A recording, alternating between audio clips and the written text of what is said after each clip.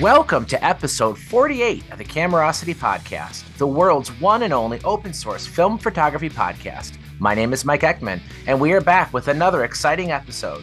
As we sorta, maybe, kinda, definitively stated at the end of the last episode, this one's all about Konica.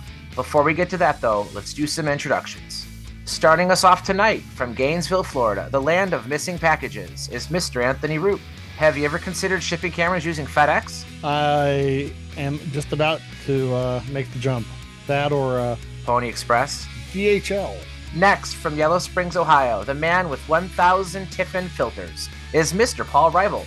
Are there any local auctions coming up that you can sell some stuff at? No, the Ohio Camera Collectors Show is this coming Friday auction, and I'm going to avoid that if I can, which I'm pretty sure I can, but I'll go to the camera shows on Saturday in Columbus, and I'll go to that one. Well, say hi to Igor for us. Yep, he's the only reason I'm going, really. And finally, from Sydney, Australia, home of Australia's premier Aussie rules football club, the Sydney Swans. So which is better, American football, Canadian football, soccer football, or Australian football? For me, it's a tie between Australian rules football and what you call soccer. But you mentioned the Sydney Swans and Australia's favourite team. That's got you into the bad books already. Sydney Swans is the most hated team as far as I'm concerned because I'm from Melbourne. So it's not something I could ever support or could even fathom to stomach. All right. So as we said earlier, we're going to start doing some Konica stuff. Before we get to that, though, did we have any errata from the last episode? I think we did that one pretty good. Was there something we needed to correct from last episode? I think I was talking about a line of barbed wire straps that was really, I should not have gone there. That was just a little too risque for some of our listeners. I think that ended up on the editing room floor. It did. Oh, yeah. Good. Thank you. For anybody who was on the live version of that show, there was a lot of crazy things that we discussed which never made it to the recorded version. So if in addition to helping us steer conversations isn't enough motivation to join us on future episodes, getting to hear all the ridiculous crap that we cut out is an extra incentive. But we got a couple of people in the waiting room. Let's let them in. All right, welcome back to the show, Ray Nason. How you doing, Ray? Hey, good evening. How are you? All right. Mark Faulkner, it's always good to see you. Good evening. How is everybody? And we have Brian Howard. Brian Howard, welcome back. Hey, good to see you all. We decided for the Konica episode to take it easy on ourselves and not have as many people so that we could have an easier job editing. So this is my turn to do the editing. The guys and I have started rotating. So I want to thank you guys for not having a lot of people in the waiting room. I don't know if that's an indication of people's interest in Konica, but that's okay with me. Before we get started, though, does anybody have any pressing agenda items to cover? Paul, you said that the OCCS auction is this weekend? Yeah, it's Friday. The auction is Friday. Last year I went and on the behalf of a well-known collector, and I wound up buying absolutely zero for him. And bought one. I overpaid for one dead camera for myself. So I'm not going to the auction this year. I'm going to go over to the camera show on Saturday just to hang out with Igor for an hour or so. And that's about it. We talked about that in one of the previous episodes where someone had offered to send you on their behalf with a very, very large budget. And despite that, you got nothing. And then the camera you bought was a Nikon, right? The S2? Yeah, I bought a Nikon S. Okay. That was, it looked okay, but it didn't work. So I finally had it CLA'd. So now it's working very well. So it's on my personal, it's got a strap on it. Let's put it that way. Nice. Nice. Now, Ray, are you going to go to this one or no? I actually have a dealer event in Philadelphia. I would have made my way out there, but time to make the donuts and do the 9 to 5 or do the 6 a.m. to midnight thing, shall I say? Yeah, nothing wrong with that. All right. Well, like I said, say hi to Igor for us. Hopefully it ends up being a good show. Supposedly the last, was it the Columbus show was fairly well attended. So maybe there's an uptick in interest. Well, there was a Chicago show last weekend. Right. And have you talked to Bob? Have you talked to Bob Rodoloni about it? No, I have not. I think he did well. That's I heard from Igor or somebody. Maybe I saw Bob posted something, but I think he had a good show, which was good. Well, that's good because I know that the Chicago show's been kind of hit or miss lately too. So maybe we're finally going to start seeing some good attendance and maybe some fresh faces. All right. So we're going to do Konica. It's a brand that I don't know. Like, I think everybody knows Konica, but in the show announcement, there was somebody who made the comment like they have 160 cameras, yet they don't have a single Konica one. And for me, it took me probably longer than any other major brand before I had my first Konica SLR, which was the auto reflex. Since then, I've added the FS.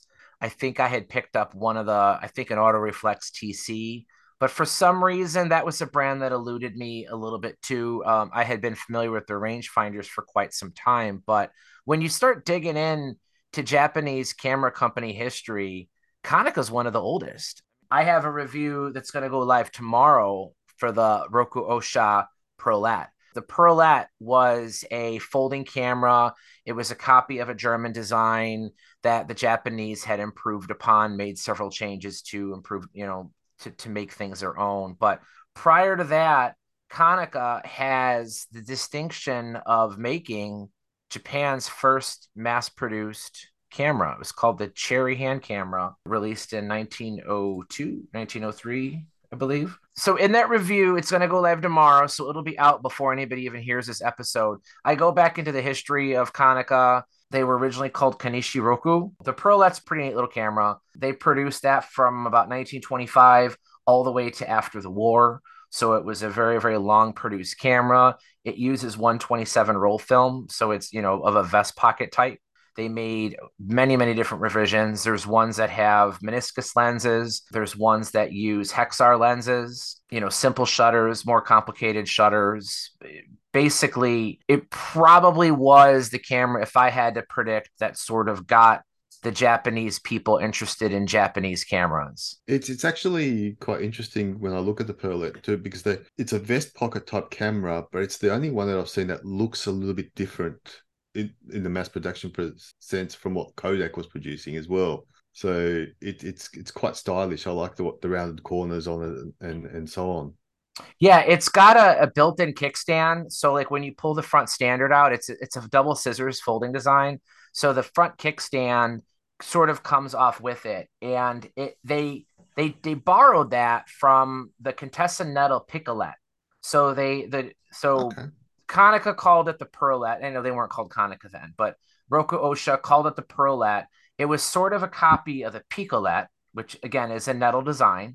And if we want to get into German history, Contessa Nettle, that was August Nagel's company. So in an indirect way, the Pearlet was inspired off of a Nagel camera. So I guess you could kind of say it's like a Japanese Nagel camera. The early versions, it's interesting. Today, Anthony, you were out shooting your Coquerette, weren't you?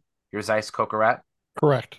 So the Coquerette has a distinct feature where the entire film compartment slides out the side. Can you kind of explain how that works, Anthony? First of all, it's a fairly massive camera. The version that I have is designed for 616 film, which is like 70 millimeter wide, and it shoots 6.5 by 11, I believe. It's a semi panoramic, so the camera's wide. It's a good 10 inches wide, and the body is solid, like a Barnack Leica would be solid, and the bottom comes off. But unlike a Barnack where you open the bottom and slide the take up spool in and have the crazy carved out leader and stretch it across and put the other one in and hope that you got it seated. When you pull the bottom out, it's actually a carriage that has both spools attached to it and a sort of like a guided plate where the film threads through the center of it and holds the film flat. And so you load it in daylight, uh, like almost like a cartridge. It's you can kind of think of it as like a modern 6.7 back or a Hasselblad back, where you're loading it in daylight and then sliding it back up into the camera in one piece, and Right. then it locks back tight.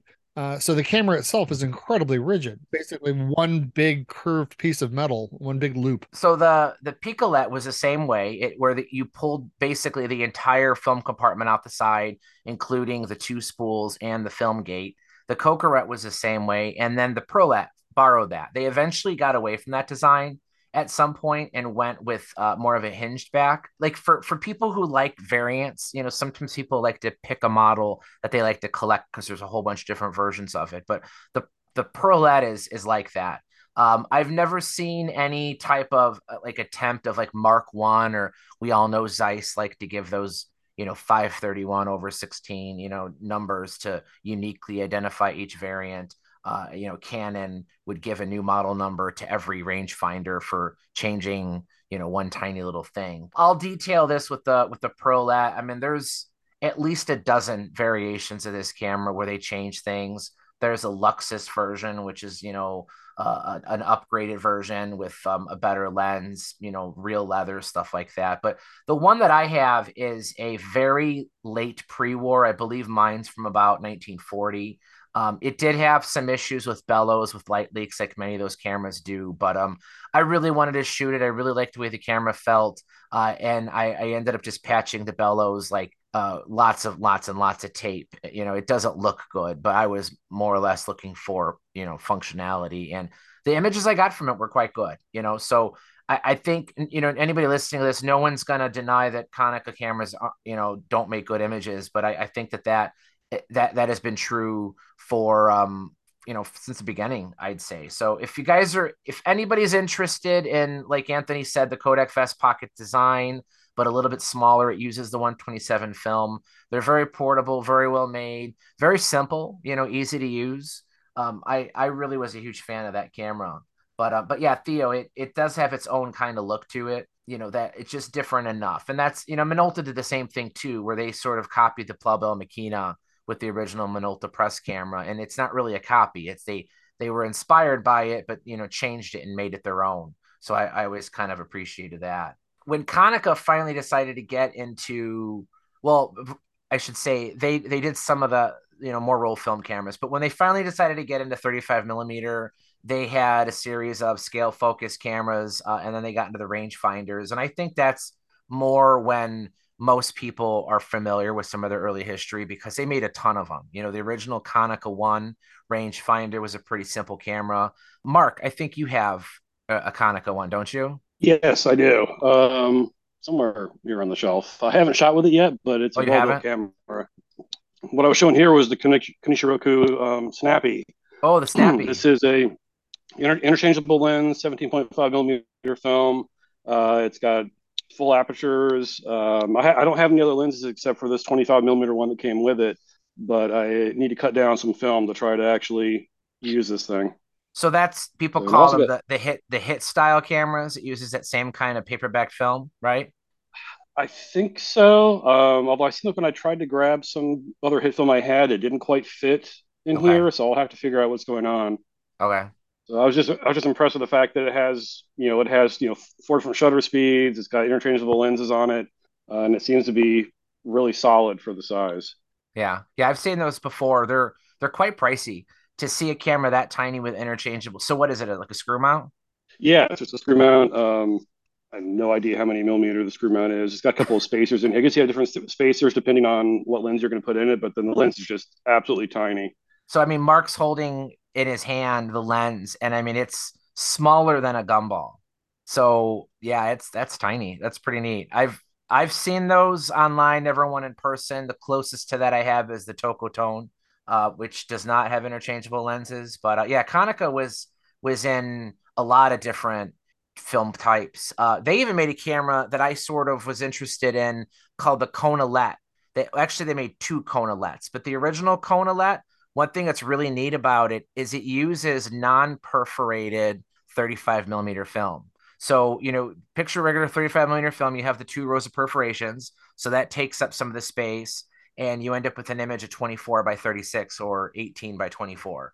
But with the paperback, or with the non-perforated 35 millimeter film, they shoot images 28 millimeters tall by 40 millimeters wide, which is the exact same size as Kodak's 828 format.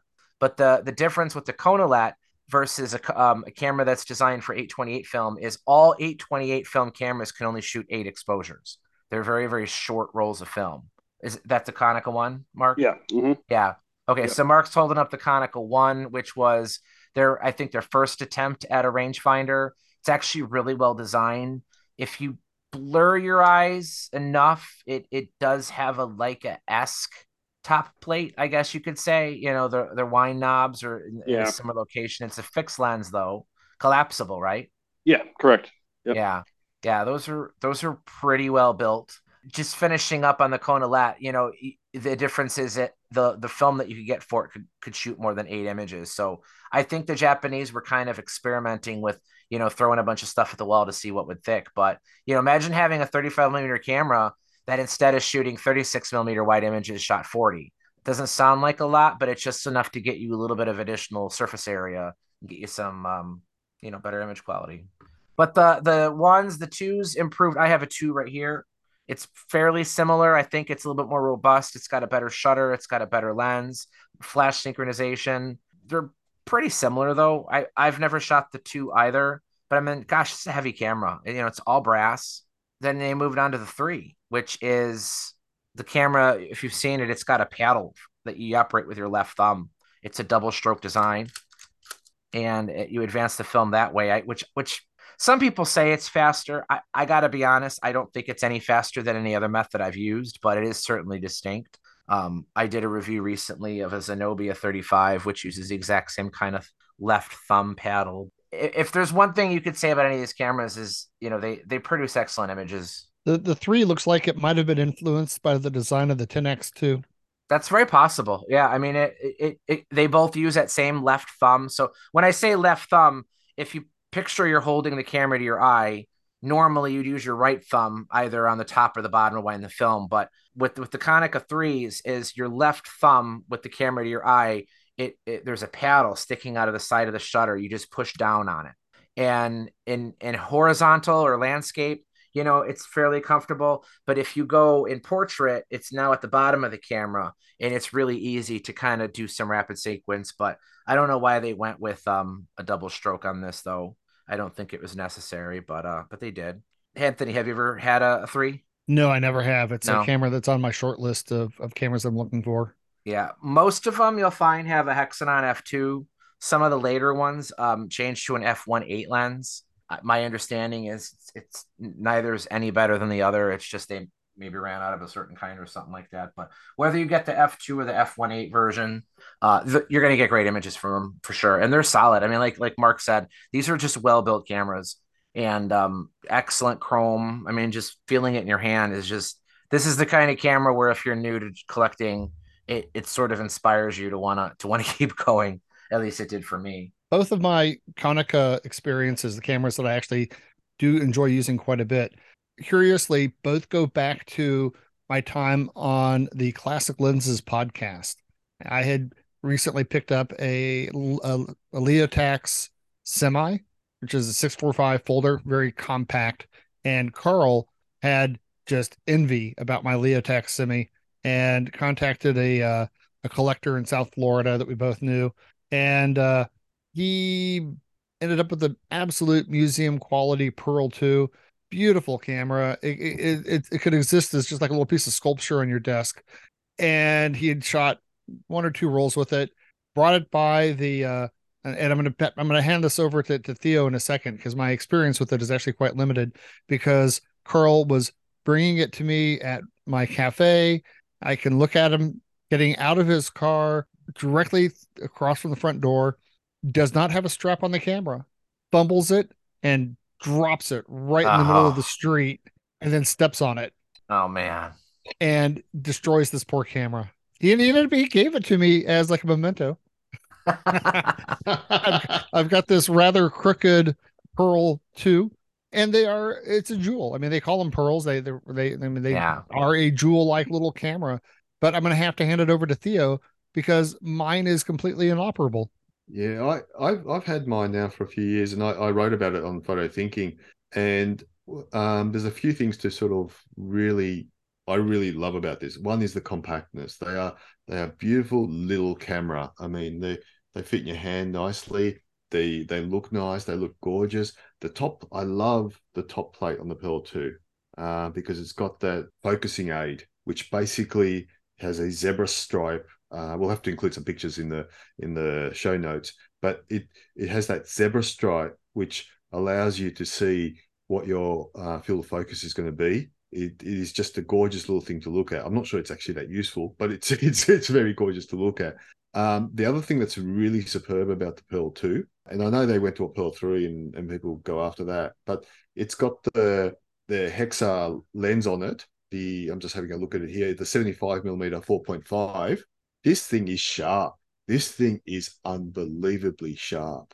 I was surprised out of a folder. I was getting such results. It's something that, yeah, if someone showed it to me, I would have thought, oh, that's some other rangefinder, yeah, a fixed lens rangefinder or something like that. But this is a folding camera. It's a rangefinder, and it is super sharp. The one thing I don't particularly enjoy about it is the wind on at the bottom. It's got a little key advance lever, which is all right until you try and put the camera somewhere.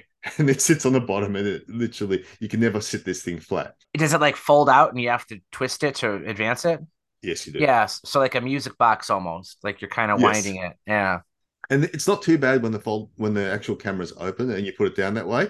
But as soon as you fold the front in and you put it, it's never going to sit up straight. You have to put it on its back. Yeah. And obviously a lot of them have damaged back. This one's absolutely perfect. They've just thought about everything in this. Its viewfinder is superb. It looks like it's Polaroid to some point as well, the viewfinder. So it's a really clear, fantastic camera to use. So I'm sorry, Anthony, that yours is in that shape, because I think this is a kind of camera that you would really enjoy using. Well, Anthony loves the semi cameras. Absolutely. I was actually out shooting my Duo 620 today, Yeah. and I really enjoy the format. What do you have there, Mark? This is the Semi Pearl. This one came out in 1938, I believe, and so I guess that's the predecessor to the Pearl, correct? That was Yeah. 1949. Yeah. Anytime you hear a Japanese company say semi, SEMI, that means it shoots 6x4.5. Kodak Duo. What Anthony? Whenever you hear Duo, it's the same thing. Yeah, and it's the Apis shutter, and then this one has the Hexar lens on it. Have you actually shot with that one yet? Not yet. I made some fixes to the bellows, so it's about ready to go. I've had it for a while. I just got around to actually cleaning it up and testing for light leaks. So hopefully shortly I will actually use it. Bitch, to see what the results are from the earlier model. But where's the shutter release on that one? Shutter release is down here on the so on they the door. they obviously Yeah. they obviously did that early. For people obviously listening, the actual shutter release is actually on the actual door that opens up, and that's one of the things I think is really good on this model, because it actually helps you stabilize the camera very well when you're actually shooting, and that probably contributes to some of that sharpness. I know that the Pearl line extended on through the Pearl 4, Yeah. which is a bit of a camera that we should bring up in our Unobtainium show. I know exactly one person that has one. There you go. Who is it that likes it? Cheyenne Morrison. It's a sexy camera. But I was Cheyenne, so waiting to say that. I'm not sure if he's actually ever shot it or not. It seems like his particular copy is always in for repair with something else that they've tracked down that they can't fix. But it's sexy, man. It's so sexy. No, Cheyenne wrote a review of that on James Tachio's site, Casual Photophile, and I mean he does the camera justice. I mean, I'll admit it. You're right, Anthony. This looks unobtainium to me. I mean, it came out.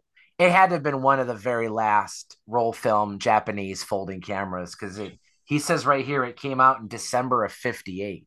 So you think, how, like, I mean, that was the dawn of the SLR era, was already starting. Rangefinders were starting to fall out of favor. And here is a top of the line, huge viewfinder, coupled rangefinder, automatic exposure counter. I mean, like every feature you could possibly put on a folding camera, they put on it. So it's sexy, I guess I'll say, but it's priced accordingly. Oh, sure. I've tried to track prices on them, and they're about double what I would want to spend on a 1950s 645 folder. He does have some sample images in the review, so I guess he has shot it before. but I've heard him talking about that.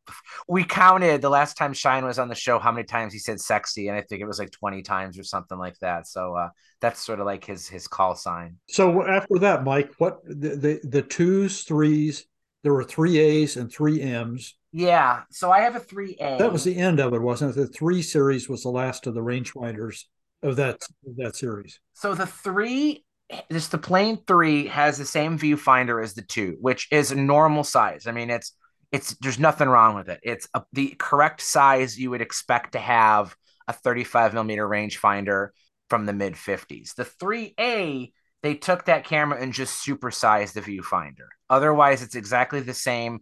The viewfinder is pretty similar to the later Konica Auto, like the S2, the Auto S, the larger viewfinder.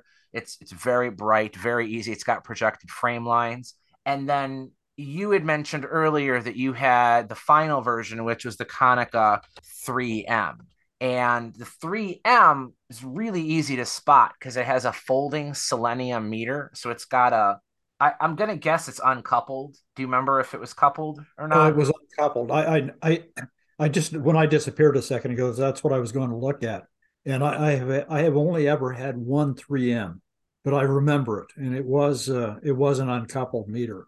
The one I had, the meter actually worked on. Yeah. But if you don't know what that thing is, you don't. It isn't obvious that it's a light meter Yeah. because it's covered.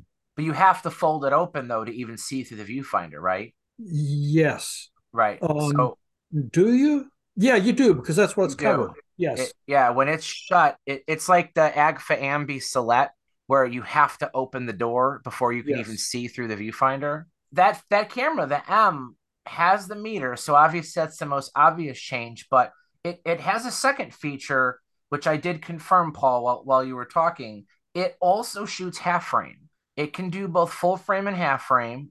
In order to do half frame, though, you have to put in a mask, though. So it's not something you can switch, mid roll or anything. But it does have the viewfinder does have additional frame lines for half frame.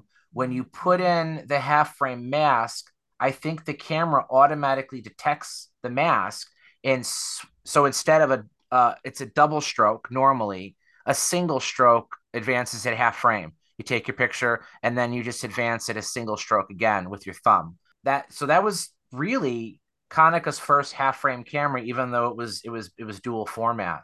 But it had the meter, very, very cool camera, priced accordingly. You said you sold yours, right, Paul? Yeah. Yeah. Yeah. So if you could live without the half frame capability and you don't care about the meter, but you like the larger viewfinder, the 3A is the one you want. If you're looking just for economics, and don't want to pay a premium, just go with the regular three. Yeah, the viewfinder is smaller, but it's not like the early Kodak Retina rangefinders where the viewfinder, I call it's like a rice, like a piece of rice. They're so tiny. It's bigger than that. So, Mike, those were the dates on those were into the late 50s, 58. Yeah. Hmm. And then in 62, they came out with the first of the reflex cameras. Is that right? Yeah, they came out with their first SLR in 1960. They called it the Konica F. Here it is. I think Ray's got one. Ray's got one right there. He's making me drool. So that camera they actually debuted it in 59 around the same time Nikon and Canon had released their SLRs. It was originally called the Konica Flex. And last minute ended up changing it to Konica F. The working theory, and I can't confirm this, it's just a guess, but they had the Kony Flex TLRs, which they got into TLRs too. Konica was all over the place. I mean, to be honest with you, we really needed to have a Konica expert on here instead of me rambling because there's just so much things that they got into. They did TLRs, they did folding semi cameras.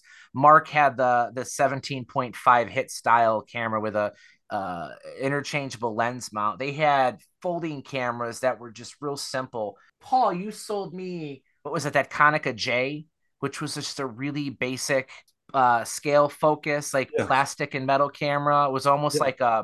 like a Kodak Pony, maybe. They made color cameras. They got into the fixed lens rangefinders or X. In fact, if you go back on my site, one of the earliest reviews I ever did was of a camera called the Ward's AM. The AM551, and that is a rebadged Konica Auto S2. And the Auto S2 was very similar to like the Canonet, the Minolta Himatic, some of the early Yashica Lynx or Electro cameras. Excellent lens, excellent viewfinder. One thing that's really cool about the Konicas that a lot of other companies didn't do is, so when you shoot a rangefinder, because the viewfinder is not the taking lens, you're not really seeing what's going to be captured on film, right? We call that parallax error. So when you're shooting at infinity or greater than 6 to 10 feet, the error of what you're seeing through the viewfinder versus what the lens is going to see is infinitesimally small. It's negligible. But when you get close-ups, the difference is it's like in a TLR. You know, if you take a TLR and focus closely, what you see through the viewfinder is not actually what's going to get you're going to record on film. And if you don't compensate for it, you're going to cut people's heads off. So for anybody who's used a fixed lens rangefinder, there's two basic types of viewfinders. You'll have the kind that automatically correct for parallax, like the Yashica Electro is one. And how you know that is when you move your lens to close focus, the frame lines will shift down to the right a little bit. If anybody's ever actually seen that, you hold the camera up to a bright light, focus the lens between infinity and minimum focus, and you'll see your frame line shift at an angle. A good hint to see that is when you have a camera where the frame lines don't look like they're in the center when you're focusing closer, because it's shifted them over, and it looks a bit strange because they're not in the center of the frame anymore. The rangefinder usually doesn't move, but the frame lines do. So at close focus, the rangefinder is almost kind of like in the near the corner. There's many cameras that don't have that feature. If it doesn't have automatic parallax correction, you'll usually just see like hash marks that are supposed to give you a hint as to where the frame's going to be. But Konica went one step further. Not only do these fixed lens rangefinders have automatic parallax correction, they also have automatic field correction. And someone with a better understanding of optics could probably explain it better than I could. But as I understand it, as you focus something closer, the image actually gets smaller. So if you take an SLR with a through the lens viewfinder, 50 millimeter lens, let's just say, and point it at something and focus it from minimum to maximum, you'll actually see what fits in on the sides change a little bit, right? Am I making sense when I say that? It's called breathing. Breathing? Breathing, yes. So at minimum focus, you actually have your focal length actually shrinks slightly. And at infinity, it expands a little bit. Well, Konica took that into account with the frame lines on the Auto series, and the frame lines actually shrink in size. So in addition to them shifting down to the bottom right-hand corner, you'll actually see them getting smaller too, which ultimately, does that result in better pictures? I can't say, but it's still neat. It's still kind of an unexpected feature. I think a lot of people don't even realize. Anybody listening, if you have an Auto S or an Auto S2, I think maybe the S3 does it too. Point your camera at a light source and keep changing the focus from infinity to minimum focus. And not only will you see those frame lines move, but they actually shrink in size. And that feature was held over on the Kony Rapid Omegas, or Kony Omega Rapids too. You'll actually see the rangefinder image shrinks in size. It gets bigger as it moves. So the Omegas, the press cameras we've talked about before, excellent cameras. They called it the Rapid, which was like a lever that stuck out of the side. You'd grip it, pull it out, and shove it back in, and that would advance the film one exposure. Ray, that camera you have there, the Konica F, borrowed a feature from the Kony Omegas in which the film pressure plate. Do you want to explain that, Ray? As you advance the film on the cocking of the shutter, the film plane itself, the pressure plate, moves to have less tension up against the film gate. So it's actually a smoother advance. I'd love to show you on this camera. This one's jammed. And my Kony Omega Flexes, I used to shoot weddings with them between the rangefinders and the twin lens. And God, they were just horrible. Horrible is the best way to put it for film spacing. You know, for a 6x7 getting 10 exposures, I used to get 14 all the time, overlapping and whatnot. I mean, it was a amazing. It reminded me of a Graflex Graphmatic back, but on a roll of film. And we used to slam them. Oh my goodness, rip it out, slam them back in. I can't believe any has survived today based upon how they were used in the past. So you said the TLRs do that too? The TLR had the same back, yes. Yeah. Okay. Yeah. Except that it Wow. was a 6x7 TLR that you really didn't shoot verticals; you shot horizontals. By the way, the film was in horizontal. To go vertical, the parallax was just incredible. You just basically you shot a vertical in the horizontal and you cropped it later. Kind of like with a Hasselblad, like a square format. Maybe that's why they were so conscientious about rangefinder parallax correction because That's very possible. I couldn't even thinking back, I couldn't even tell you how that rangefinder worked. We would just, focus them, make sure you're at f8 or 5.6 and take the photo. We always refer to the twin lens as the funny Omega Flex. Funny Omega Flex. Because they were really, I've seen some strange medium format cameras. That one was really top of the line. yeah. It really was. Yeah. It was a very unusual camera. I had one recently with 3 lenses. Wow. And 2 finders, 2 different finders. Eye finder and the waist level finder. Yes. Yeah. So does that work similar to the Mamiya TLRs where the taking lens, the viewing lens, and the shutter all come off as one piece when you swap lenses? Yes. So you think basically the whole front of the camera. So to have 3 must have been a pretty good find. Yeah, it was a complete kit. There were only a couple, and it had been very lightly used, but oddly enough, the shutters were fine. Okay. They were all leaf shutters, of course, and they weren't a problem. They were all timed pretty well. So when that camera was new, like who would have been the target customer? Who would have bought that? Wedding photographers. Wedding photographers, sure. Okay. Yep. Wedding/portrait. Yep. Seniors, though there weren't at that time, senior photography wasn't as big a deal, but the wedding photographers definitely that was same people that use the Mamiya twin lenses. I mean, that's what they did, basically because they were quiet and because they were leaf shutter, they could sync with flash at any speed. Well, up to 1/500th per second. Yes. Right. So that was back in the day. That was your top shutter speed was 1/500th per second. Yep. I've got a question. It's not Konica related, but it's probably more American related. What are seniors pictures? I see that a lot. Is that when people are finishing a particular type of school? Or? Yes. It's when they're graduating from high school. And it became, I don't know where the marketing on this, Ray would know probably better than, though I dealt with people. There are studios that specialize in nothing but senior photography. Yep. And they take them out. They'll take a senior out to, with changes of clothing and with ornate sets. And it's just a big business opportunity, really. It has to have gone back to the 1930s. Does it go back that far? At least I've seen my mother's yearbook from her high school in Bloomington, Indiana, from like 1942 or whatever it was, and every person had a senior portrait in that. Yeah, well, school photography, that's one thing, but the senior photography got into a whole different thing because it got to be kids on motorcycles, kids with their horses, the surfing, they would do pictures of themselves in situations of their particular interest. So it got to be, actually a huge business. And in fact, the large studios will have what they call representatives, which they'll take a particularly popular senior and they'll be a representative for the studio to the other students to try to bring the business to them. Okay, well, thanks for that, because outside of the US, that doesn't seem to be a thing, because we don't see that at all here. The latest thing, Theo, is we noticed this. I was with my wife doing errands on Sunday. You'll take your photograph of your child, your senior, and have a poster, like a life-size poster for your front of your door in your house, or they'll have banners and flags downtown that are celebrating the seniors. It's remarkable at the opportunities that these studios and photographers are making right now. When I was in college, we had a class called Make a Buck, and it was literally how you can make money making photographs.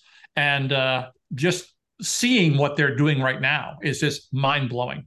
I mean, it's May, and we already have families, and it's a big competition around here as well, because the peer pressure is just incredible. Well, it's interesting. That could be one form of photography where social media is actually helping it, because people are seeing, like you said, the peer pressure. People are seeing all the ridiculous over the top things that people are doing on Facebook or TikTok or whatever, and that the people with the money say, well, I want that too. And the photographers are like, hey, you pay me, I'll do it. I have friends that are exclusively now senior photographers year round. Wow. That's a crazy thing. Like when I was in high school, going back 30 years ago, it was about this time of the year you were preparing for your senior portrait. It's time for the senior portrait. And there's even trade shows that are dedicated to just senior photographers. The over the top, is that more recent then? Because I mean, I graduated high school in 96 and I remember people getting senior photos, but they were just, you put on a suit and get a nice picture. Yeah, those are the kidnappers. I mean, this is a whole different thing. This is a progression from boudoir photography. Okay. Absolutely. I mean, it's a niche. We're talking, I have friends that have makeup artists on staff. Makeup artists for your senior portrait. The uptake on all of this is there's too much money to be made. Us Americans, we're coming to Australia. We're taking your money when we take the pictures of your seniors. Sorry for that deviation, but I just needed to know what that was all about. I'll be honest with you, I learned something new too, because like I said, I mean, I remember getting senior photos taken, but maybe it didn't quite hit Northwest Indiana. Brian, were you trying to say something there? No, I was just going to say I'd never heard of the senior pictures thing either, despite having been born in America, I think. Remind us, Brian, where are you at? Where are you located? I grew up in New England, but I'm in California. Okay. But yeah, I don't know where I grew up. I don't. Brian, I'm in between Boston and Providence, and this is a quintessential Massachusetts. Everywhere in Rhode Island, everywhere in Massachusetts, everywhere in New Hampshire, everywhere in Vermont, even. Just it's and then I start going towards upstate New York and heading out towards Ohio. I haven't noticed it in Ohio as much on the roads I drive, but around here, it's like I said, we noticed it this weekend on the front of someone's house. That's just big portrait. I mean, it's awesome. I kind of felt guilty that I didn't have this opportunity for my kids. Mike, if I can get in the TLR shaped time machine and take us to 1966, I want to talk about my other favorite Konica. Yeah. This was another Classic Lenses podcast peer pressure project, and that was that Johnny absolutely strong-armed me into believing that I had to get an auto reflex. I remember this. And I got to tell you, I'm so happy he did, because that is my favorite 1960s SLR. It is such a cool camera. I see there. I was talking about the auto dash reflex. Auto dash reflex. Yeah. And it was produced under a number of different names for different markets. But this camera, it's just like, it's solid. It's cool. Some people hate it because it has a shutter release. It's like a plunger, like you're like in an old cartoon with Wile E. Coyote setting off the dynamite, where he's got the plunger and it just goes and goes and goes and goes and goes. Then it clicks. But the best thing about it is it has that switch on the top where you can switch it on the fly between half frame and full frame, which I'm sure Labs loved. I have one. I couldn't find it for tonight. Mark's got his out. Theo, do you have one? So the Japanese version was the Auto Rex. There is an unmetered version. It's called the P, which I think is what you have, Mark, right? Correct. Mm-hmm. So if you see a P to the right of the lens in the front, it just means it doesn't have a meter. But there's Auto Rex, and then there was Photo Quell in Germany had a review variant of it as well too. So you can find it under a couple different names. But yeah, I mean, everything Anthony said, I completely agree with. I love that camera. It's so solid. The lenses are great. I've said it multiple times in this show. I don't think Konica ever made a camera that didn't have good lenses. You're going to get great images from them. And Anthony, you have a couple special lenses, right? For that camera? I believe the one is it a 57-1.4? That's the standard. Those are such nice 50s. I also have the 35-2.8 that was designed for half frame. Then I have the crazy zoom that was also designed for half frame.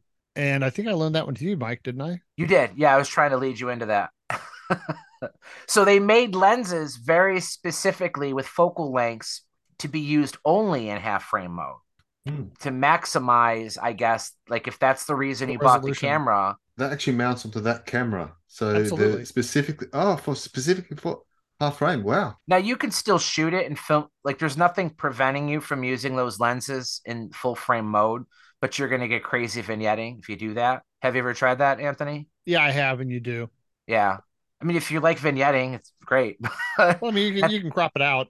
Yeah, you I can mean, that crop it probably out. makes sense too, because if you don't need the full frame coverage, then you can make a lens that costs far less, is way smaller and way lighter. Right. Yeah, it's a 47 to 100 millimeter. It very specifically says in orange letters on the front ring, 24 by 18. Yeah, Anthony let me borrow it. It's in my review for the auto reflex. I actually really liked it. I mean, it's so bizarre though, because at least for me, shooting half frame, you get conditioned for these tiny Olympus pen, the Fujica Drive, the Agat 18. Most half frame cameras are so tiny, but yet here is this full bodied, heavy, is solid brass with a big zoom lens, full size SLR, but it's still shooting half frame. And you got to zoom, you could zoom in if you don't have the zoom. It's just such a cool experience. And the images it makes are really good.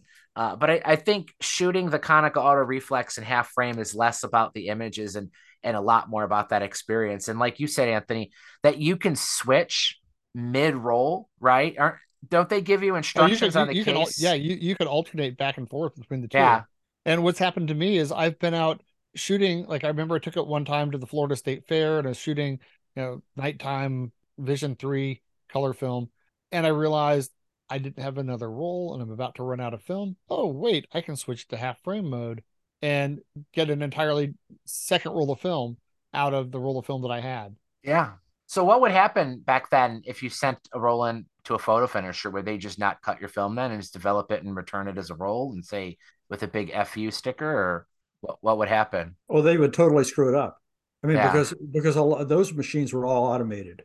I mean, it wasn't like it was a mini lab. This was yeah, going through a continuous processor.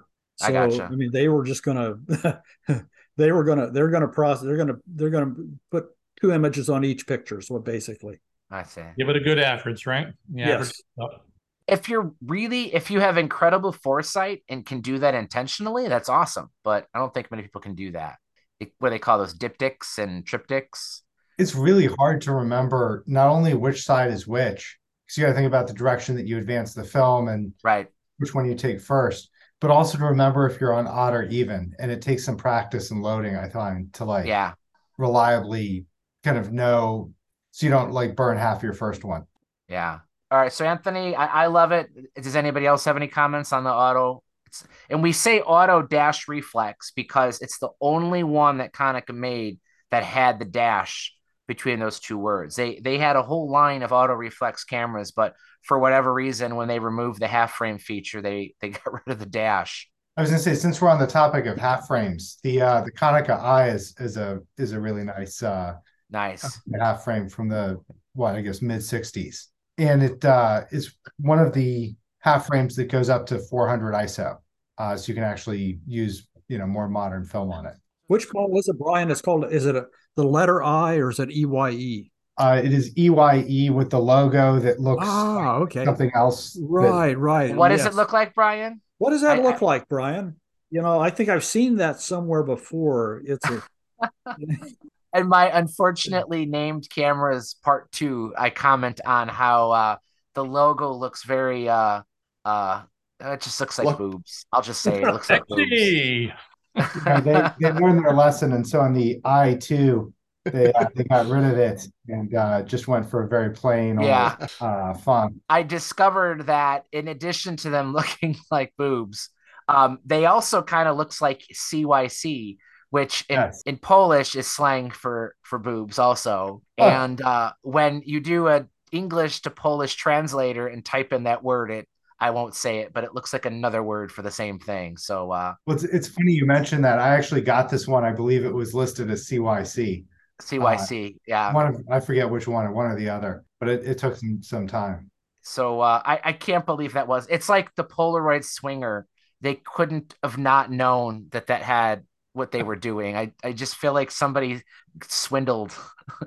some. Coming back to the camera, one thing that mystifies me is why in the world, the hand strap is on the left-hand side, which makes it very awkward. You can't wear it if you're holding the camera in your right hand. That's true. Yeah. And you Usually you're going can't to want wind to, the camera in your left hand, yeah. fire the shutter, or focus it, or do anything with it. So they only have the lug on that side? There's only a lug on that side. It's absolutely smooth on the opposite side. There's no Wow. provision for one. I'm not a kind of person who carries a camera without a strap, so it's kind of clunky to have one stuck on the bottom of this thing. It's the one feature that ruins an otherwise almost perfect half frame camera. That's a good follow up to last week's strap episode, or 2 weeks ago episode. So, Mike, the subsequent auto reflexes, once they start throwing T's and numbers after them, I don't really have that much experience with those cameras. It seems like they're a little bit lighter weight than the original auto dash reflex. But they seem like perfectly serviceable cameras. Yeah, the T stands for TTL, so through the lens. The auto dash reflex, the metered ones, the cell is on the body. So if you hold up an auto reflex, there's a little dial, and the CDS cell is external to the body. But with the auto reflex T, they switched to through the lens metering. The cameras got a little bit simpler. They got rid of that half frame mode.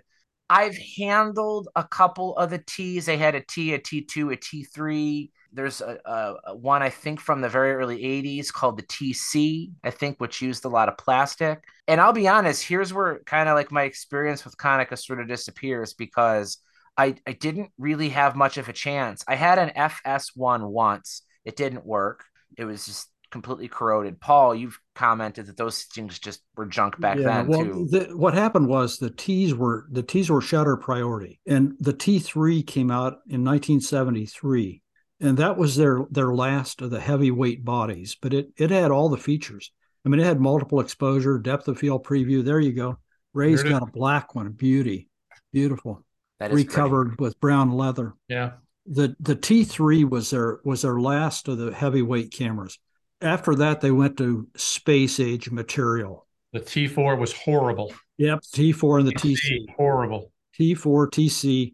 And they did also the same thing Minolta did. They went to some sort of a funky vinyl covering on them that it was a fake leather that shrunk. So when it shrunk, the seams, Theo's holding one up there, and it just looked nasty after a very short period of time. But the good news is you can recover them and they look fine. But the T3 was really an excellent camera. You rarely see one that doesn't work. They were a flash sync at 125th of a second. I believe wasn't, tell me if I'm wrong there, Mark. You've got yours in your hand. Is it sync? Is it 125? Yes, 125th. Yep. Yeah. So it was a metal shutter. And being aperture or shutter priority, the lenses were a little bit problematic at that time because Vivitar was selling the T4 lenses and T4 lenses, and they did not work well with the Konica bodies because they didn't have the ability to put the lens on an A mode. So when Canon had the same situation, they came out with the TX mount, and the TX mount would service the Konicas and the Canon cameras in the shutter priority modes. Well, and if I could backtrack just a tiny bit back to that Konica F, it also has a vertically traveling metal blade shutter. A lot of information online suggests that it's an early Copal Square, but my understanding is that it is not. It is truly a Konica design shutter. Yeah, Ray's holding it up. It only has two blades, whereas the Copal Square should have four. But it does hit it does hit 1/2000th of a second. It had a very high flash sync speed. It beat, I think it was the Nicorex was the one of the first cameras to have the Copal Square. So that was kind of a big deal in the early 60s to start that switch to the vertically traveling. If you're having a hard time understanding why that's significant, if you picture a film gate of a 35 millimeter camera, full frame, the width is 36 millimeters, the height is 24 millimeters. So if the shutter has to travel horizontally, it has to physically move the whole length of 36 millimeters. But when a shutter moves vertically, it only has to move 24 millimeters. And that's one of the reasons, if you go back to the 30s, when Zeiss was creating the Contax rangefinders, why their shutters travel vertically also is a shorter distance, which should theoretically get you faster and more reliable speeds, plus a faster flash sync speed. So Konica was just pushing the limits so many times with their viewfinders. They were making cameras of every possible film format, design, 6x7 TLRs. The one misstep I think that sort of set them back with that first SLR was they designed a mount, a Konica F mount for that F that you have there. They also reused it on a second camera called the FS and maybe Right one here. or two others. Yeah, he's got a black FS. I have a chrome FS. If you take that lens off, Ray, I have a picture of it in my review. The opening to where the lens is on the body is laughably small compared to the size of the body. It's about the size of the exact amount. And they very quickly found that the opening was too small. It didn't support open aperture metering. So Konica pulled a mulligan. Within 6 years of releasing that mount, they switched to the AR mount. So you'll hear the term Konica AR mount. The AR stands for auto reflex. The auto dash reflex was the first camera to have it. They continued that mount all the way through the early 80s when they eventually got out of the SLR game. They continued to push the technology because weren't they the first maker to have an integrated motor drive with that one turkey of a camera? Well, actually, I guess it might not have been a turkey when it was new, but now none of them work. No, the FT1, FT1. FS1 was the first with the built-in motor, but I think Nikon had the N2000 out before the Konica. But the T4 was the first one that had an outboard winder that actually worked. I mean, it would shoot 2 frames a second. But the when they came out with the FT1, the FS1, and then later the FC1, they just weren't very good cameras. They were built cheap, and for some reason the batteries corroded in them, and it just wasn't a good system. The Konica C35 AF was the first point and shoot with autofocus. They used Honeywell's system. So, they were innovating through the early 80s. I don't know why they disappeared though. I mean, I don't know if it was just too hard to compete with Nikon and Canon. Maybe Konica just was trying too many things. Who knows? Well, they were that wasn't their big business was copy machines, Yeah, business supply, business equipment. And the distributor in the U.S. was Berkey Marketing, who was just a fantastic wholesaler, or I shouldn't say wholesaler, distributor. I mean, Ray and I've talked about this. They were just they had all kinds of cool stuff. I mean, yeah. they had Sunpack flashes, Sigma lenses. They had gosh, I can't remember everything they did have. They were Omega enlargers, Konica cameras. But Konica was huge in the office supply business and also Right. film. I mean, they were making film True. Yep. very beginning. Chemistry, paper. Yeah, mini Yeah. lab supplies in the 80s, in the late 80s. They were massive in mini lab processors and film and paper for the processors. Well, and it's interesting too, because it's perhaps their early corporate history imprinted the rest of the company's existence, and that they didn't start out as a photography company. They got into it by selling chemicals and accessories and stuff. And it seems it's almost like Fuji, where Fuji never was truly a camera company. They made film, they were a film first, but Fuji was in so many other industries. That's the problem we have with Fuji today is they can't make film because they're so focused on everything else that they do too. Now, I don't think Konica was ever as big as Fuji is, but they're similar in the sense that us as camera nerds and collectors, we only think of Konica as the camera company, but like you said, Paul, they were much bigger in other industries and they had their hands in a ton of things. Well, they also came out in '82. They came out with the Hexar AF, which was a competitor to the Contax G1 or T1, whatever it was at the time. And I think I mentioned this to the guys. I had one of those that Konica actually gave my boss at that time, one of the first kits that ever came into the U.S. And for some reason, he either won it or they gave it to him. Well, he gave it to me. And I carried that camera with me for, 15 years and shot with it extensively. It was a great little camera. Autofocus, 35 millimeter f2 fixed lens. It wasn't small, but it was just an excellent camera. And then later they came out with the Hexar RF, which was the Leica M mount camera with several lenses, and that proved to be a very good, very popular camera. I mean, it didn't sell in huge numbers because of the price and all that, but the people that owned them really liked them. I just sold my Hexar AF this past weekend at the Boston show. I took a used one in about a month ago, and I was going crazy trying to decide whether I should keep it. And somebody bought it. The high end shutter speed was only 1/250 at the second, though, wasn't it? It was something stupid like that. Yep. Yeah. Yeah, I mean, it had some limitations, and the cool thing was that the first versions of them had what was called the silent mode. Silent, yeah. It was a hidden feature, and if you Googled it, you could figure out how to move it into the silent mode, and it made it the quietest motor-driven camera you've never heard. I mean, it was just absolutely silent. So how did it do that? Did it just go really slow? Well, no, it still would shoot. I mean, it was about one frame a second, but for some reason, the start and stop on it was baffled. You just didn't hear it. You could feel it if you were holding it, but you couldn't hear it. Huh. Hey, Ray, my 1930 Zeiss Coquerette has a top speed of 250. I thought that was rather deluxe. Think about the film ISO back then, though. So did Konica ever make an interchangeable lens autofocus camera or no? I don't believe so. No, they did, not till they got to Minolta. They bought Minolta out at the end, so yeah. So they were large enough to acquire Minolta, which was, and they did that for the business application, not for the photo interest. Yes, the photo interest went to Sony. So you said something that I've always been curious about. Konica acquired Minolta, or did they just agree to merge, or like who was the controlling?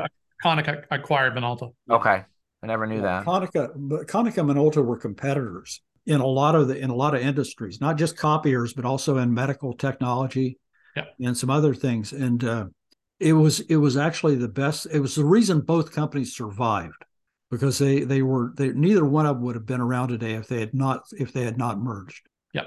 And they only produced cameras together for 3 years before selling off the SLRs to Sony. Yes. That happened from the get-go. The technology went right to Sony as Sony's ramping up. They were understanding and realizing they had to bide their time. I gotcha. And what they really produced in that time frame was crap cameras. Should I say all plastic cameras? They were, and they used the Minolta A mount. Yes. Which was the other thing that Sony got from them. Yes. Was the A mount, and that created its own its own set of problems for people that use the cameras, because then Sony switched them out to the E mount. Yep. But you had mentioned, Ray, the crap cameras. So I feel like we're at the part of the show where I get to rag on Konica a little bit, because in 8 years of reviewing cameras for my site, I could wholeheartedly pick my least favorite camera they've ever reviewed. And if anybody's talked to me, you guys know which one it's going to be. And it's a shame too, because it's a cool looking camera, but the Konica AI Borg, without a doubt, is the worst. And I'll put a little asterisk there and say it's the worst serious camera, right? So like the Chinese cameras, with the lead weights in the bottom, or, the toy cameras that aren't meant to be serious photographic instruments. Yes, those aren't as good as even the AI Borg, but the AI Borg was intended to be a premium advanced prosumer. I mean, I think it's sold, designed by FA Porsche. Yeah, they spent money on the design of it. Some people call it the Darth Vader camera because it kind of slightly resembles Darth Vader's mask. It had so much technology in it. I believe when it was new, it had a retail price of something like $550, which, when adjusted for inflation, is well over $1,000 today. So somebody at Konica really thought this thing was gonna hit it off. And there's just so many things bad about it. The ergonomics of this camera are horrendous. If anybody has handled one before, pick it up. And I don't know, I think I have normal size hands. The shutter release requires you to contort your right index finger like inward and downward if you're holding the grip, because it's got this huge grip on the side. So you got to kind of bend your finger down. In the back of the camera, there's a directional pad, which, hey, that's cool, right? I mean, every camera today has a directional pad, but in 91, that wasn't as common. Problem is, they put it in the absolute extreme upper right-hand corner of the back. So for you to do it while holding the camera, you're essentially moving your thumb way up into the corner. It's completely horrible to hold. The viewfinder is ridiculously small compared even, the Konica 3A from half a century earlier has a bigger viewfinder. Now, I'll give them a little bit of credit. It has a zoom lens, so they attempted to make the viewfinder like zoom with the image as you're zooming the lens. So I have to imagine that had an effect on size, but it is so small for a camera from the 90s. I can't imagine anybody holding it up to their face with how you have to contort your fingers to hold this camera would have wanted to use it. It's got this huge LCD screen on the top. It's got 12 shooting modes.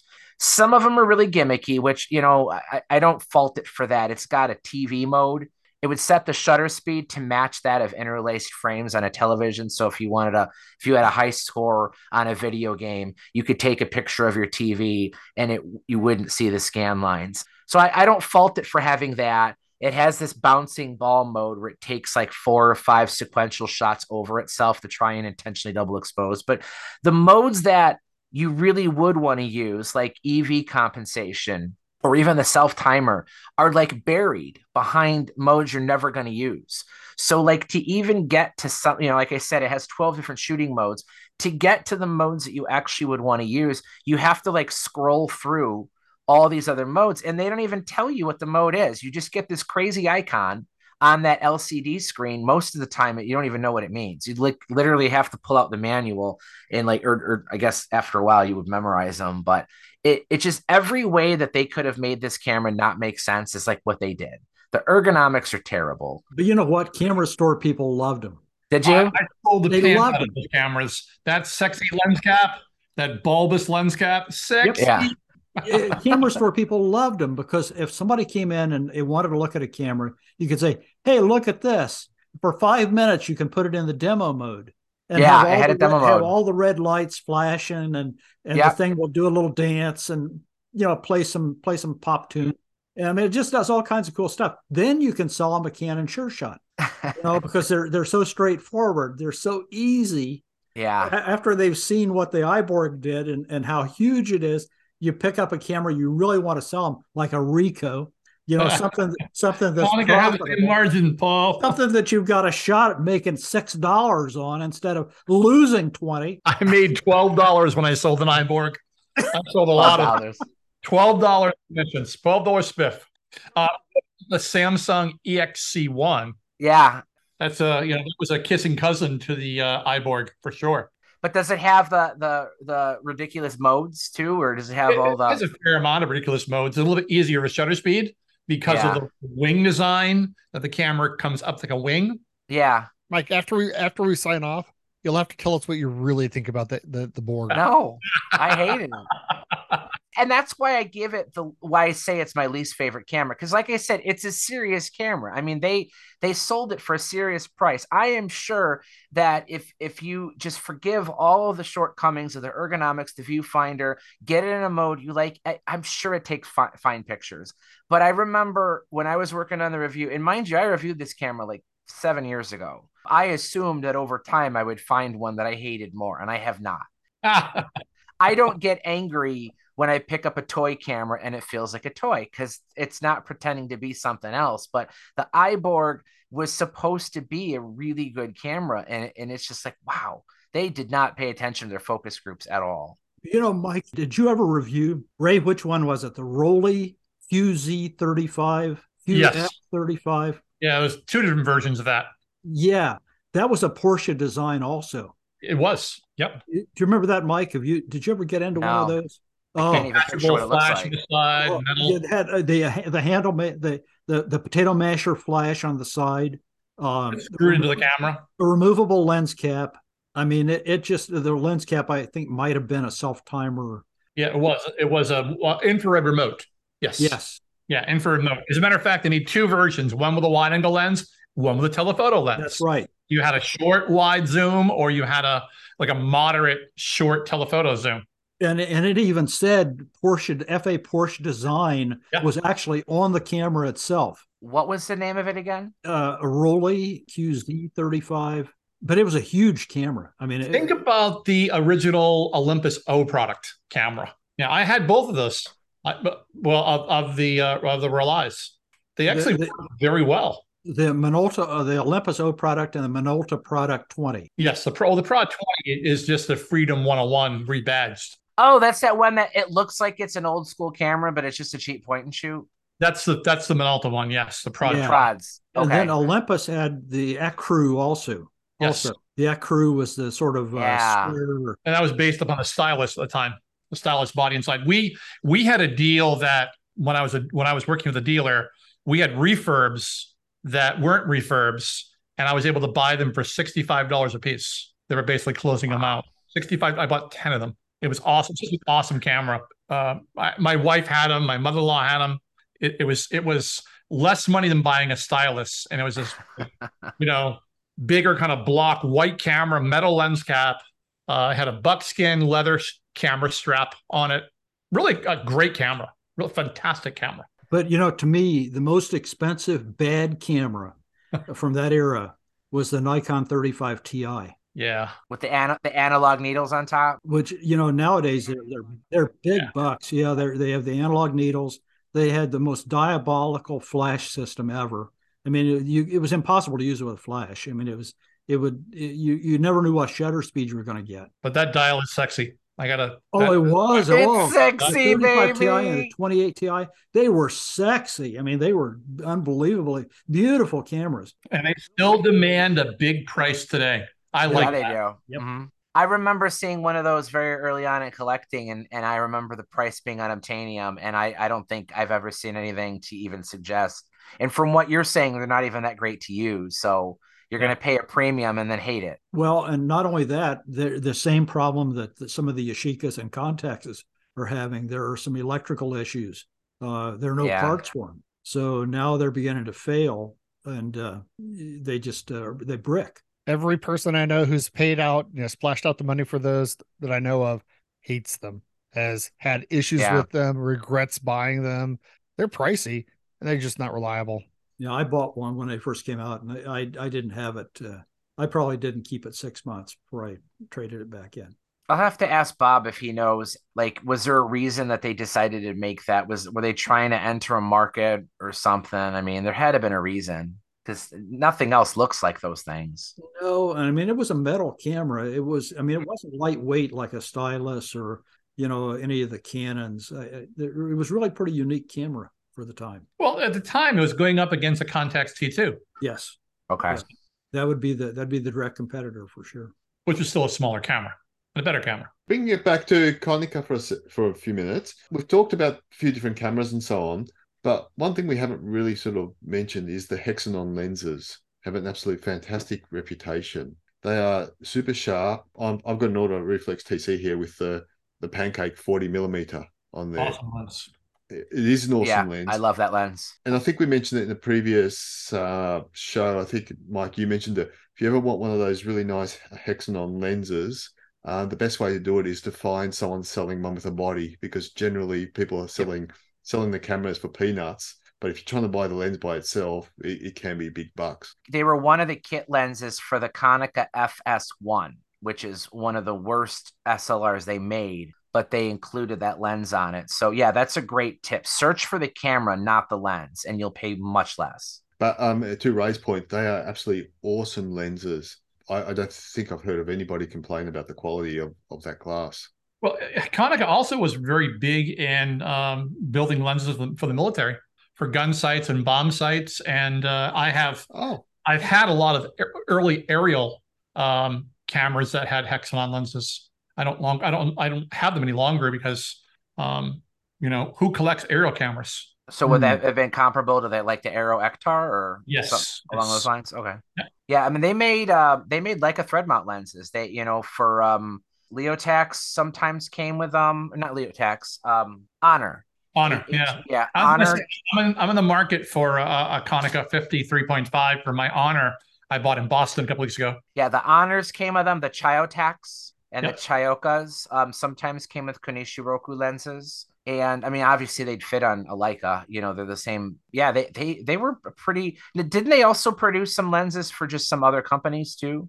Couldn't you get we had the Mamiya episode.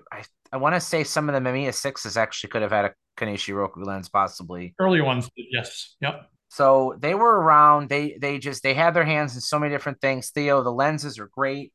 It does not matter what you mount them to. I like the AR lenses, that 41.8. I have a Nikkor 40 f2 for my Z. Yep. And it's a plastic mount lens. It's very lightweight, but it's optically amazing. I love that lens. Honest to God, I think 40 millimeter is my sweet spot. I think 50 is just a little bit too long for me. I find that how I see things when I look through a 50 millimeter lens, I just feel like I'm constantly wanting to take a step or two back. Whereas when I shoot with a 40 millimeter lens camera, 38, 42, I feel like I'm already where I want to be. And it just, that's kind of how I see the world, I think. I'm looking at wider lenses. I'm looking more at 28. Yeah. And it was always a 35 person. Coming back to the end of Konica, I know that towards the end they released you're talking about toy cameras earlier.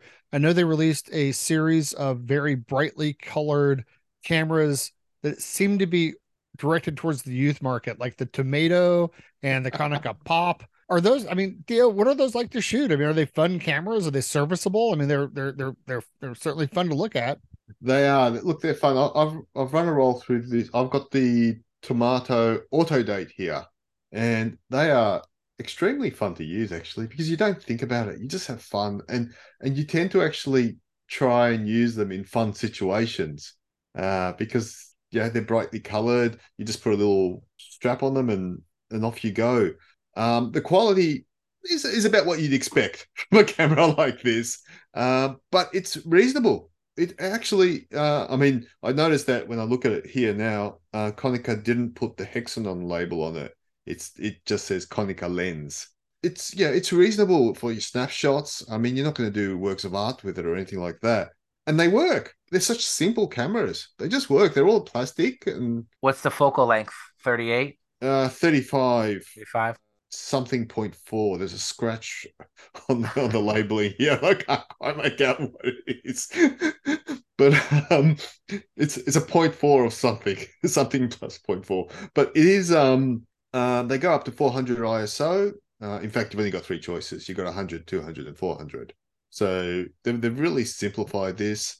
There's a little flash that you can just turn on and off, and they are a manual rewind and forward wind. Sorry, they're not automatically winding or anything like that. So it's just a little click and wind on, click, wind on. I did a quick Google search. It says the Konica Tomato is a rebranded Pop 10. So if you don't want the red, you can get the exact same camera as the Pop 10. But why would you? You want the red, right? Yeah. Get the red. I'm looking at a picture one.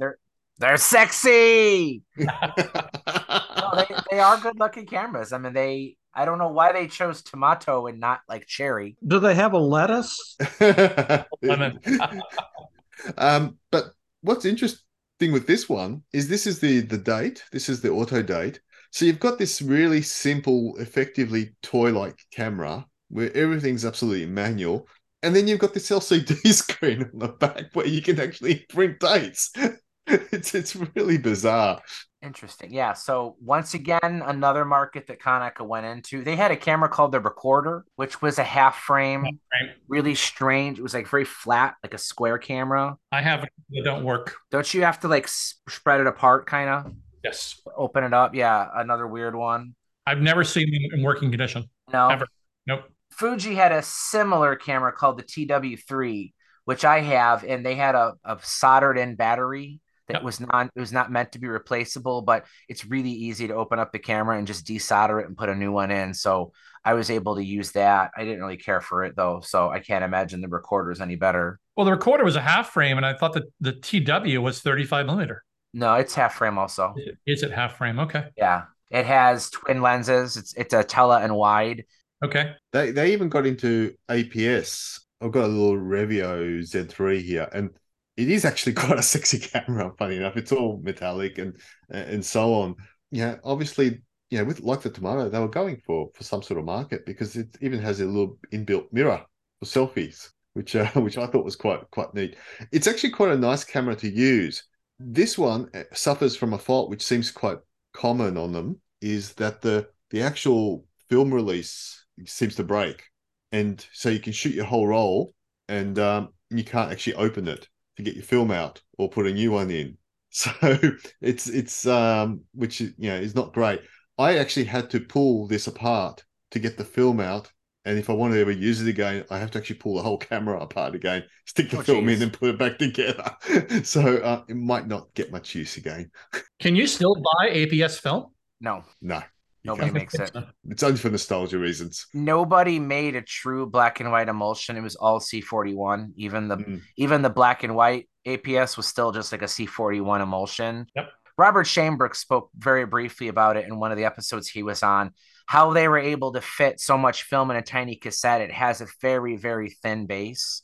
Yep. The thinner the base or something, the less likely it is to last beyond its expiration date or something along those lines. I'm butchering the explanation, but the gist of it is even if you find unused APS film today, the odds of it being viable are very low. It does not age well at all. Yesterday I found something though I'd never seen. APS slide film. Yeah, I think Konica made Wow. it. And Kodak never did, but I think Fuji did and Fuji, Konica did. What I saw was Fuji ASA 100. Yeah. And, I'd never seen that. I had no idea they made such a... That was part of the plan, was to do slide. They originally had planned more film speeds. They had planned a true black and white emulsion. It never caught on. Digital cameras just came too quick, too fast, and the writing was on the wall far too quickly on that. And they didn't continue to innovate, which is a shame because honestly, some of those cameras were pretty cool. I really like the Minolta Vectis. Vectis S1. Yeah. Yeah. This S1 is a really nice camera. Even the Pronia Nikon's camera were nice. The Canon, the ELF. The IX Lite. IX Lite, the ELF, the Ixus. They made so many of those. Yeah. That shape, but the little ELF, the original little APS ELF, it was tiny. I mean, it was not much bigger really than a Minox. Nice little camera. Because here is a Ansco memo. Yep. And the ELF, they're almost the same height, but the ELF is slightly narrower. Okay, so the original ELF is even smaller than this. Theo's got it. Oh, he's got it. Okay, it's metal. I've got the ELF too, and it's a great camera. I've got a review on photo thinking about it. And in fact, the APS film actually worked perfectly on it. I got great results out of it. Okay. But it is so small. I mean, you can see it in my hand, and I haven't got big hands. It's tiny. Actually, that's right. The L2, the ELF1, the flash would elevate as you turn the camera on. The ELF2, it was built in. It was horrible because they didn't last for very long. They were very fragile. No. And Nikon had the Nuvus, which was also a little bit bigger, but also a metal construction on the first Nuvus. That was a camera they released at PMA that they didn't want to announce. You had to order it. They allowed you to order it with your name engraved, but you didn't know what you're getting. You didn't know which one? You didn't understand what the camera was. They wanted to have you order the camera. I see. With your name engraved, and it was a big surprise. What is that, Theo? That's a 160 Nuvus by the looks of it. Nuvus, okay. We need to save all of this for the dead format show. I have in the basement. I've got a brand new Nuvus, brand new in the box. Never had a little film in it. So the other thing about Konica, what about before they went out, they made the Leica M lenses that had nothing to do with their Hexar rangefinder camera. They made the 60th anniversary 60 millimeter f1.2. While sure they had a camera at that time frame, it was really aimed at the Leica shooter. Remember those, Paul? Oh yeah, and those are unobtainium too. Sure. I mean, those are just an awful lot of money. And they had the Hexar RF, the rangefinder camera, was basically a compact M7. Yeah, because it was aperture shutter. It was aperture priority. It was also an auto film advance. It wasn't mechanical film advance. Yes, and they were extremely reliable. I mean, they just never. I mean, if you see one today, it's probably still working just like it should. Wow. But they made a couple of special editions on those too. I think one with a rhodium body. Yep. just like the Hexar AF. They made it in rhodium. I had one. The last one I saw was in silver, and it said Hexar silver. Yes, that's right. And then they had a 28, a 50, and a 90 millimeter lens. Yep. And then in addition, the fast lens, the 1.2. Would they sell the lenses separately or only with the bodies? You could buy them a la carte. No, Yep. you could buy them any way you wanted. You could buy the body package with a 50F too, but you didn't have to. Interesting. I did not know that. And then they made the weird camera for the Japanese market, the Gintobu, the construction camera. Yes. The Gintobuku, something like that. That was a job site camera. It was a job site camera. Job site camera. That was an industry Fuji went all in on too. There was a lot of those big rubberized body HD series. Yeah. HD yeah. 3. I had a Fuji one that was a manual focus, but the focus knob was on top of the camera. So it was like a point and shoot, but you could focus the lens by rotating a dial on the top of the camera. It was real bizarre. And they made them interesting. I mean, they were interesting looking cameras. They were they were industrial as can be. Yeah. Yeah, I've got the Fuji one here, so yeah, it's very similar. That's the HD. Yeah.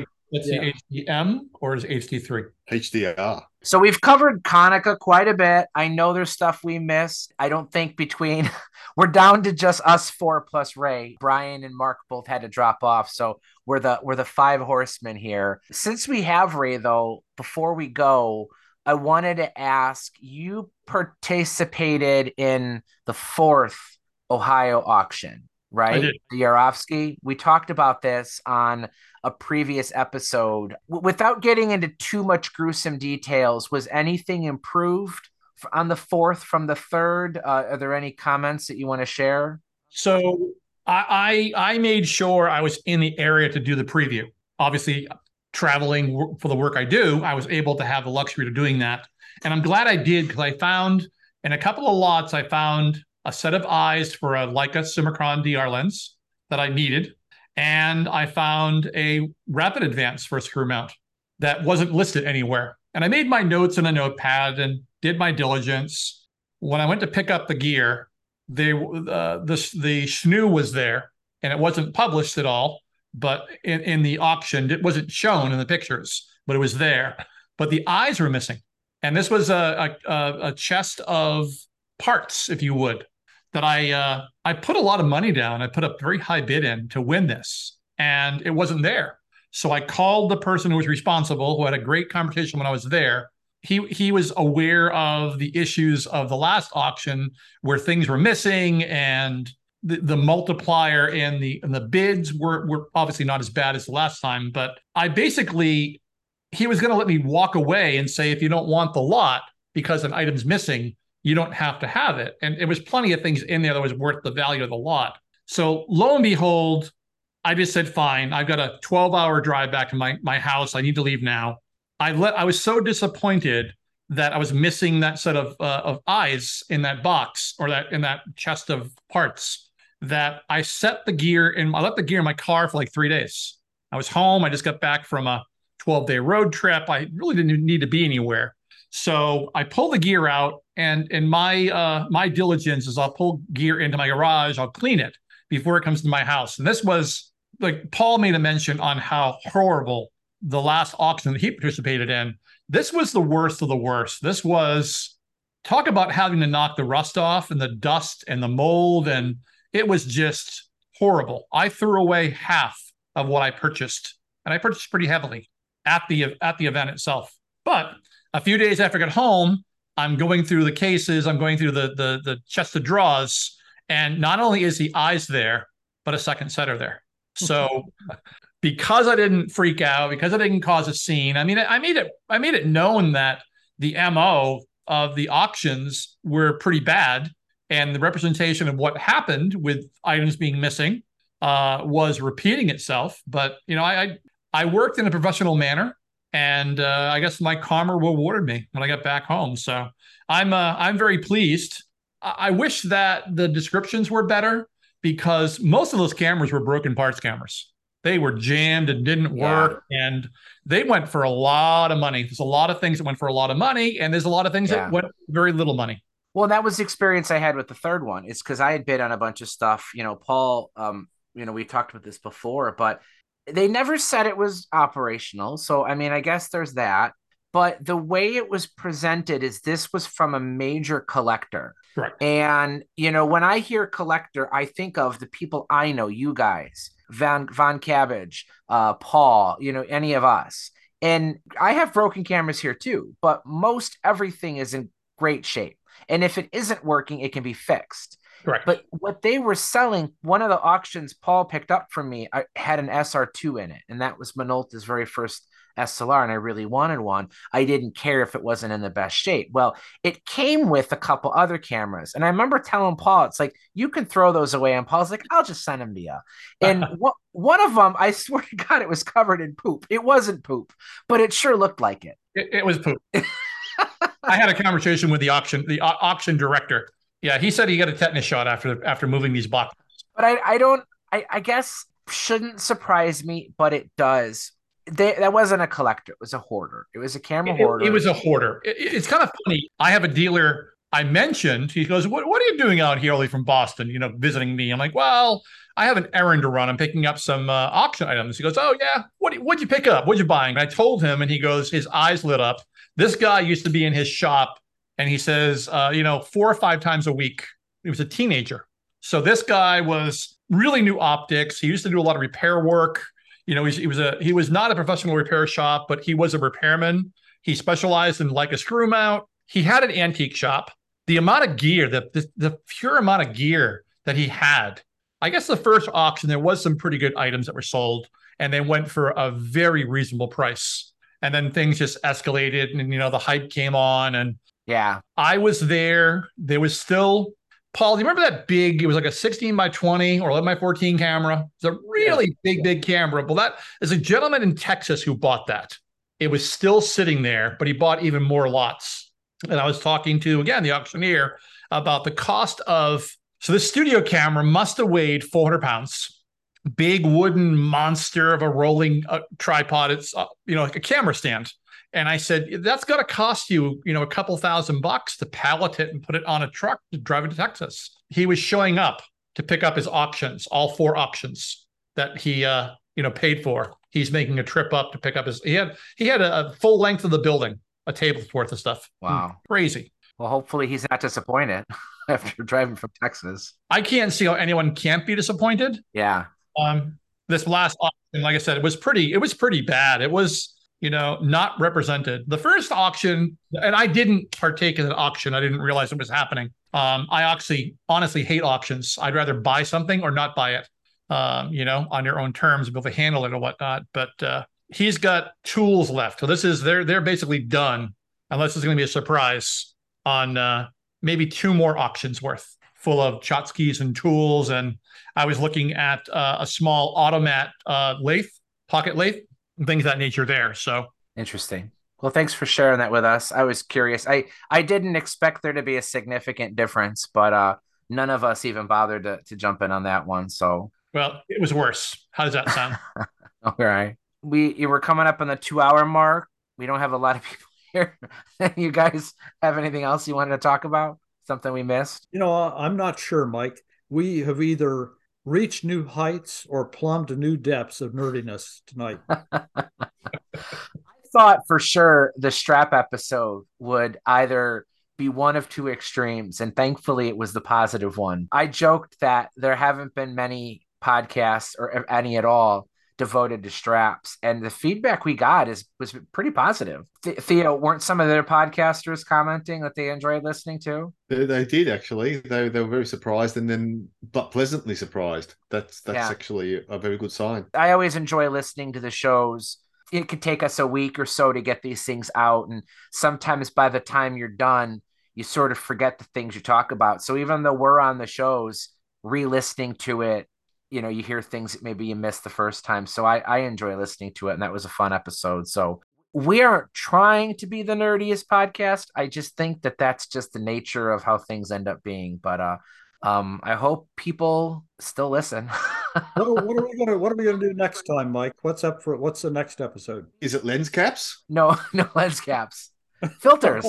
We're gonna have a show all about filters. Polarizers, UV, sky filters. I've been on a half frame tear. I Yeah. spent a lot of money I shouldn't have spent in Boston on broken half frames, pen Fs, for example. There you go. Well, you better call in 2 weeks then. Put it on your schedule. We're gonna do half frame. Maybe we'll do half an episode and we'll just end it at an hour. It'll be the half episode.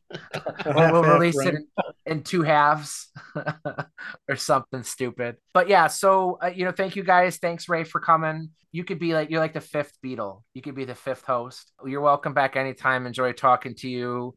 Thank you. 2 weeks from now, half frame, Camerosity podcast, spectacular. I'm getting tired, guys. Say good night, Mikey. All right, good night, everybody. Good night. Good night. Bye. Bye.